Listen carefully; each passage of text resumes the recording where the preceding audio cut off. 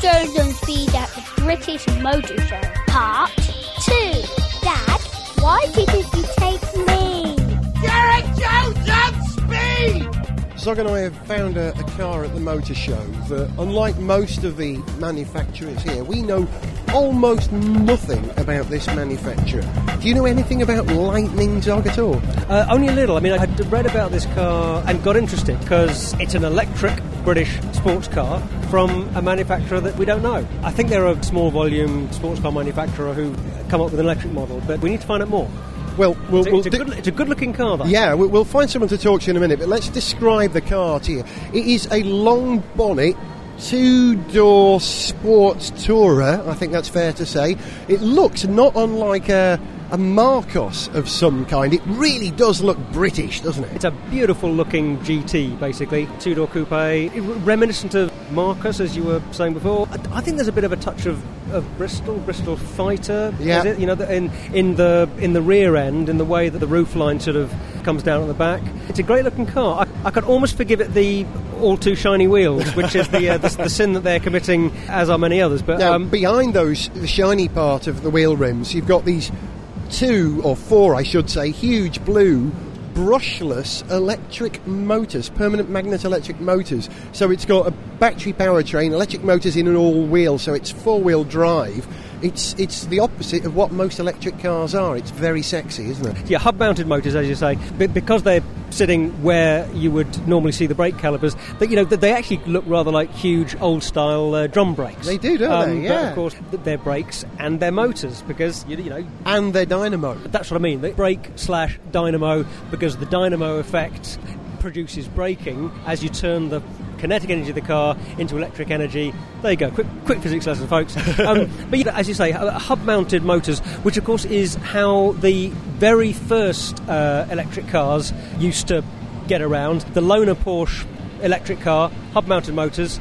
Moon buggy, exactly. The Lunar Rover, hub-mounted motors, hub-mounted electric motors. So yeah, it's good tried and tested technology. All right, well let's find out if the guys who are trying to launch this car are going to be successful. Let's see if we can find someone to talk to. I've managed to grab a few minutes with Iain Sanderson, who is the chairman of the Lightning Car Company, and John Patterson, who does everything else, I'm told. First of all, I have to ask you, Iain, the concept behind Lightning is very timely. Was it something that you went out and ticked all the boxes? Okay, it needs to be an eco car, it needs to be an expensive car, it needs to be something that's very British in order to make it a justifiable business model? Totally, we had to make it so in order to create a paradigm shift to kickstart the British and indeed the world's love affair of electric cars, we needed to produce a beautiful car from every angle, which gave people performance, luxury and style. Oh, and it's emission-free as well. Now, at this point, because John does everything else, I'm going to ask him to give us the blurb on the technical spec of the car, because it's extraordinary, isn't it? It is. This car is truly dynamic. We can change each wheel speed, which helps us with our handling, and it allows us to do things that have never been done before, and that's the bit that excites me. We can do 130 miles an hour, we can do 0 to 60 in 4 seconds or less. We can do 300 kilometres range, or that's what we designed to intend, and the initial testing looks very positive in that direction. We can do a 10-minute charge, we can do an overnight charge, we can do a wind turbine charge, we can do just about anything that you need to do in that department, which again is a fundamental shift from anything else that's out there. That's exactly what you said, Iain, a paradigm shift. Why is that important at this time in the motor industry when there's a lot of contraction going on? You need to get opinion leaders out of their petrol cars and into their more environmentally friendly cars. You need to get politicians, high net worth individuals, successful entrepreneurs saying, we go out tonight, I won't take the XYZ V8, let's take the Lightning. Also, if you commute in and out of a major city every day, you could save up to $20,000 a year on fuel, parking charges, congestion charges by driving an all-electric car. Now, who do you see as your direct rivals? Farboard, about the only one, the nearest thing. Is that right, would you say? The only rival we have is people spending that sort of money on an existing petrol car, which has a horrendous CO2 level. We are occupying a niche at the top end of the marketplace to give people at that level what they want out of a car and emission-free. Zog and I were discussing the styling of the car. We think it looks British. You look at it, you go, oh, it could be part of the market decision, because we are 100% British. And the money's coming from where at the moment? From my past. I've been fortunate enough to be involved in several successful businesses, and fortunate enough to be able to get us to this point today. We are naturally seeking further investment from other interested parties, of which there are several, but the car is carrying on, and we're going to get it into production by the end of next year. Well, John, Iain, as petrol heads and perhaps electric heads as well that we are, we would love to see a car like this selling in large numbers, or certainly enough numbers to keep you guys afloat. We too are petrol heads, but you need to change. Well, we changed our minds. We said we weren't petrol heads, that we were speed heads, really, or efficiency heads. Now you're talking our That's a very good point, because I used to be a powerboat racer for many years, and I like fast boats, motorbikes, cars, and forget the rest. And in order to carry on enjoying that love of speed, we need to move forwards and find more environmentally friendly ways of doing it. This represents something we could do to achieve that. Finally, there's an old adage, win on Sunday, sell on Monday. Could you race this car? Definitely. Absolutely. How far do you want to go? Well, how about 24 hours at a big race at Le Mans? There we go. Now we're talking excitement. They're both smiling. I think they know something we don't know. Gentlemen, thank you very much indeed for your time. We look forward to seeing the Lightning being successful, and quick as lightning too. It will. For some reason, Zog and I have been drawn to the Alfa-Romeo stand. I can think of two reasons. First of all, just about every car on this stand, bar two, is in, I suppose it's Rosso red or kind of Ferrari red, a metallic red, which is very, very nice. And second of all, they've got an Alfa 8C, which is probably one of the most beautiful cars around at the moment, in my humble opinion. Do you like the Alfa 8C, Zoggo? I do. It's a very, very pretty car, and we're standing right by it at the moment.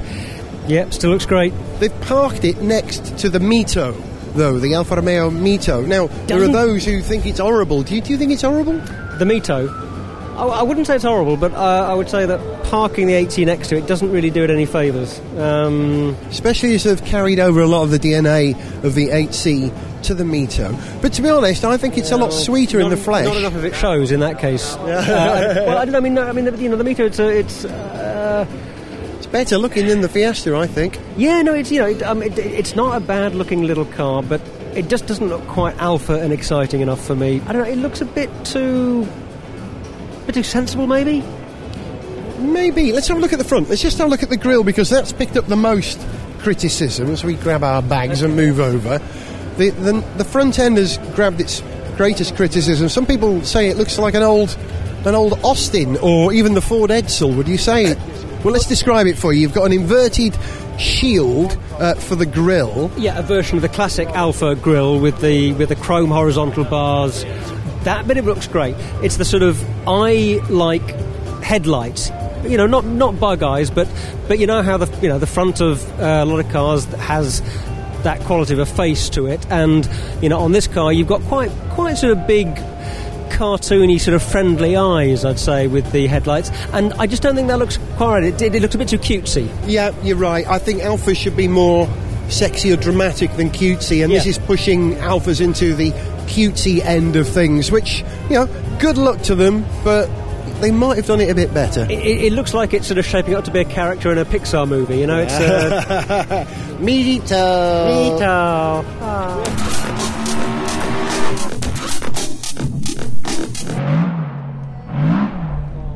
We've come outside XL now for an exhibit here at the show, which the London Motor Show prides itself on.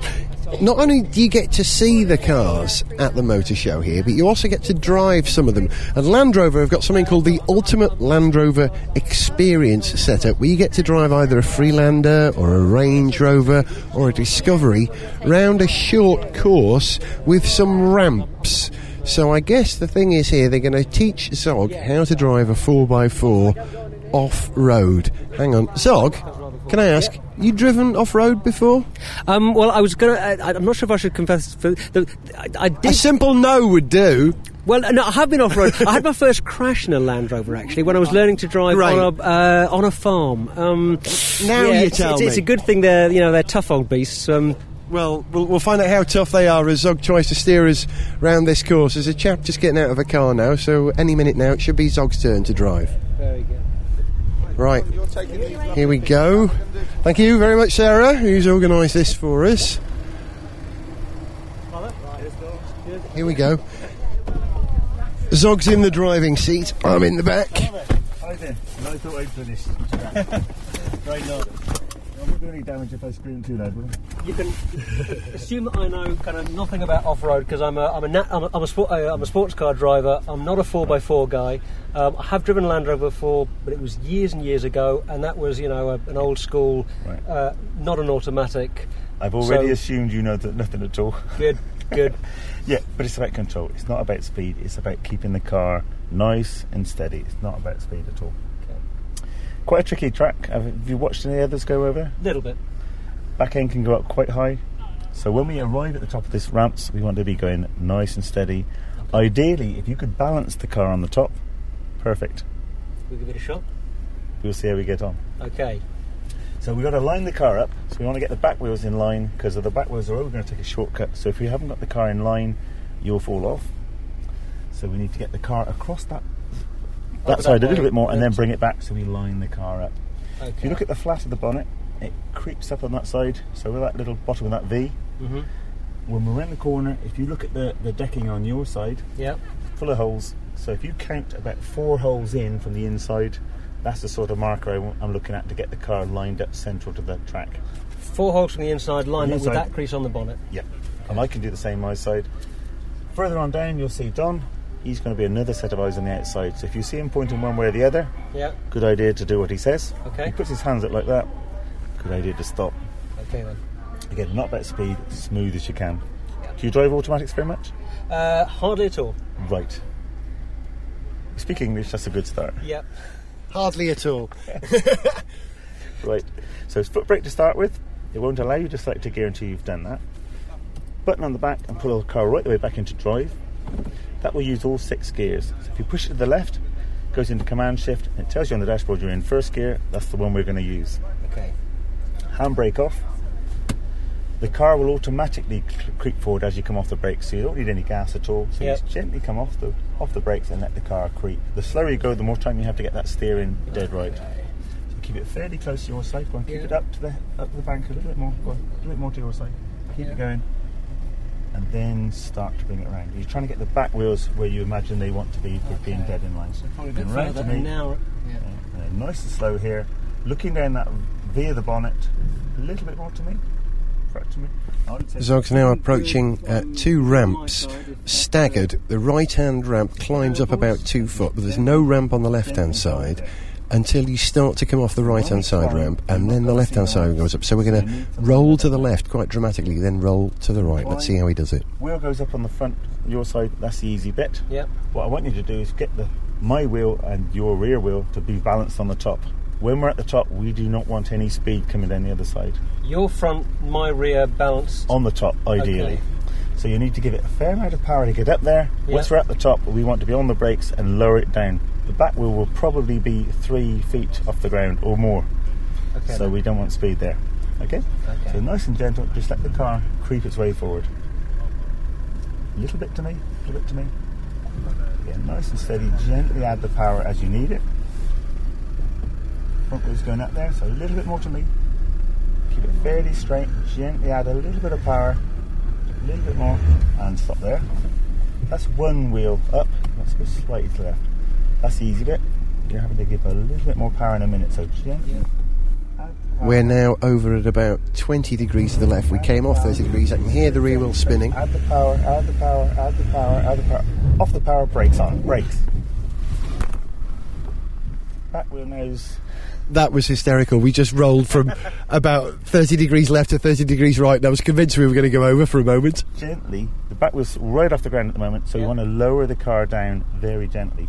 We're still on, so if you turn too quickly, we'll fall off. Okay. So you want to lower the car down on the brakes as smooth as you can. So just gently off the brakes. Gently let the car, it will creep on its own, so just gently lower it down. You can see in my mirror, the back wheel's right off the ground. Gotcha. Lower it down until you see it back on the ground. So very, very gently.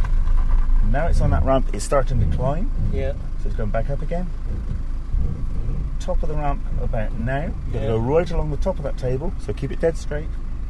Watch it's not going one way or the other, you're creeping right, so a little bit to the left. Let it inch forward.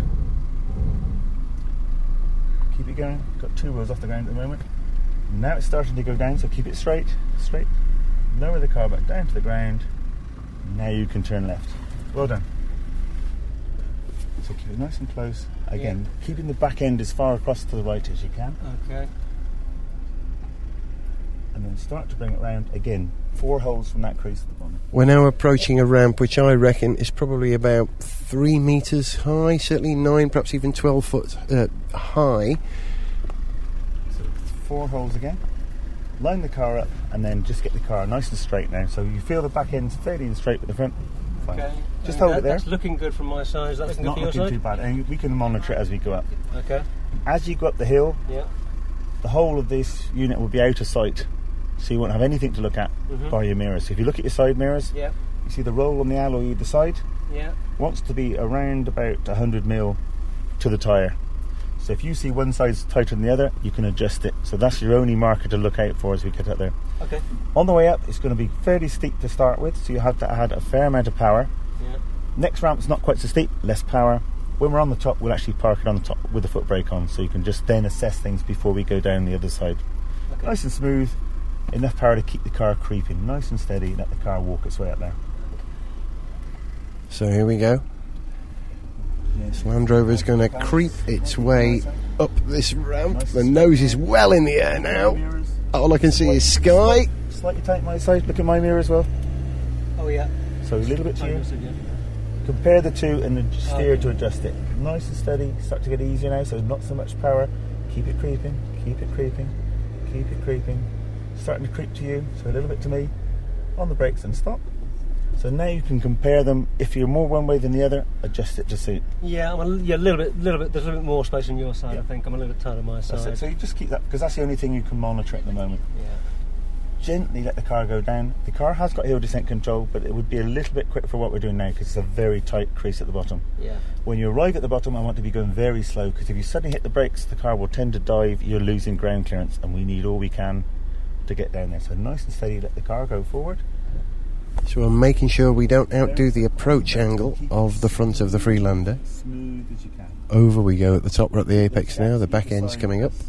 Should I be using the foot brake here? Yeah, use the foot brake. It has got hill descent control, but it'll be a little bit quick for this particular situation. A little bit to you, you're creeping my way. All I can see now is concrete in front of me. A little bit more to you. Yeah. Oh yeah. Okay. So keeping that gap as equal as you can. Nice and slow as you get back on the ground. Yeah. A little bit more to you, it's creeping my way.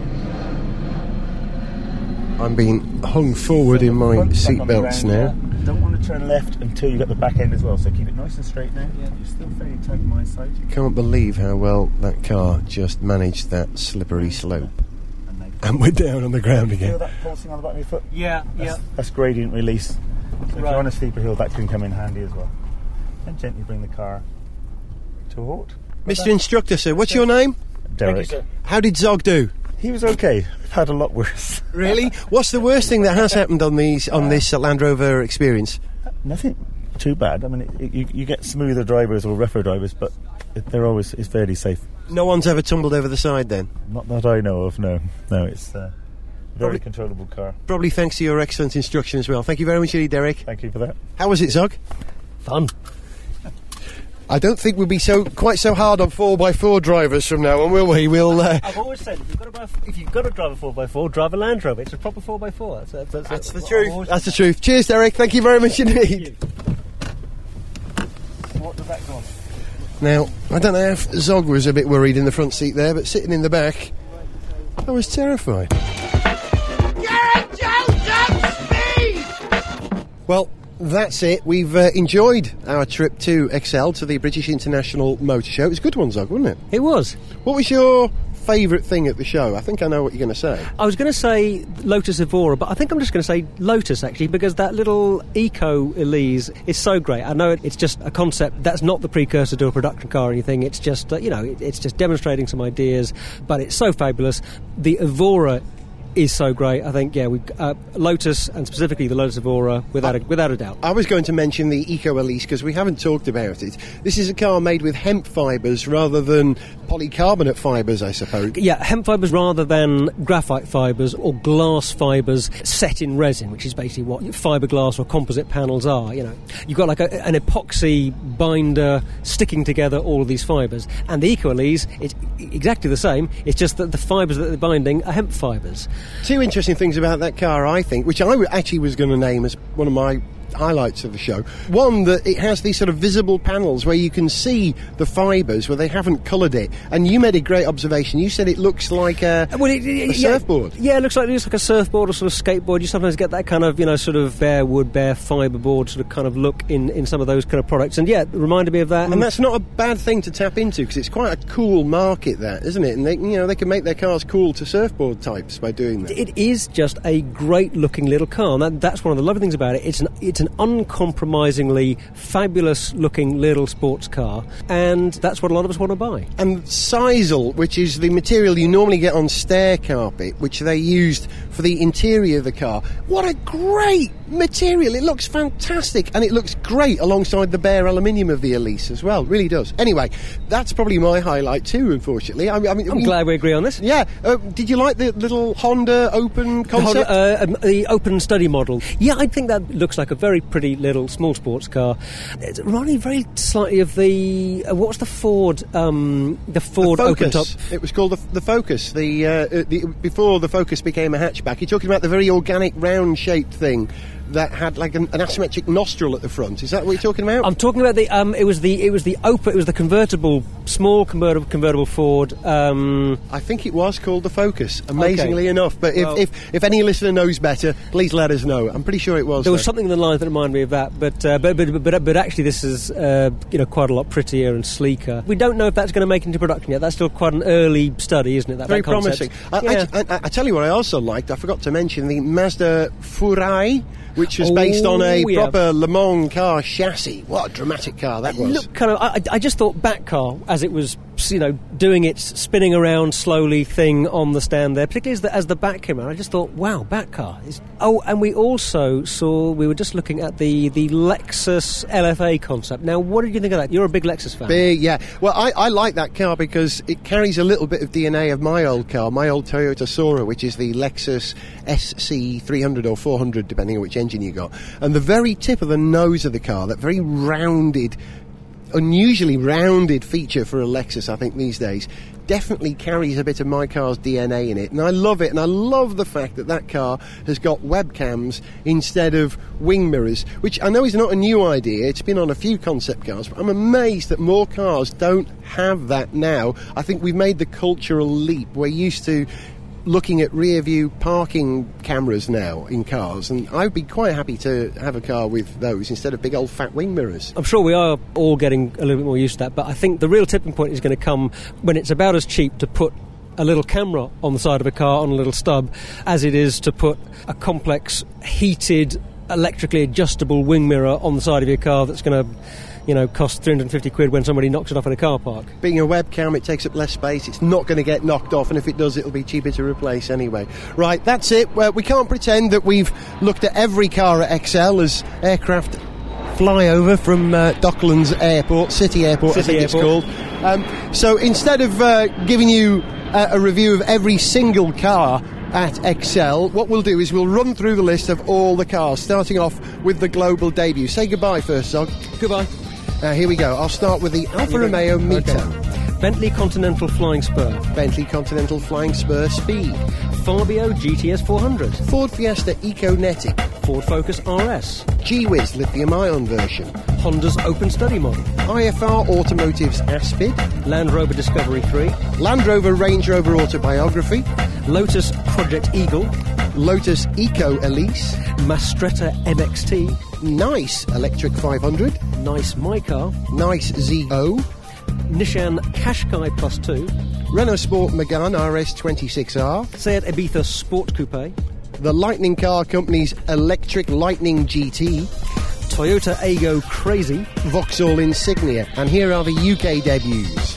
BRP Can-Am Spider Roadster, Cadillac CTS, Cadillac CTS Coupe, Cadillac Provoque, Chevrolet Beat, Chevrolet Camaro, Citroën Berlingo Multispace, Citroën C2, Citroën C5 Saloon, Citroën C5 Tourer, Citroën C6 Palace, Citroën C Cactus, Citroën C Crosser Commercial, Citroën C Surf, Corvette ZR1, Ford Fiesta, Honda CRZ, Honda FCX Clarity, Hummer HX, Isuzu Rodeo Denver Max LE, Isuzu Single Cab Pickup, Jaguar Acuri Acos XF, Jaguar XK60, Kia EcoSeed, Kia Xceed, Kia Key, Kia Soul, Land Rover LRX, Lexus ISF, Lexus LFA, Lotus Europa SE, Mazda BT50, Mazda RX-8, Mini John Cooper Works, Morgan Aeromax, Morgan Lifecar, Opel Flextreme,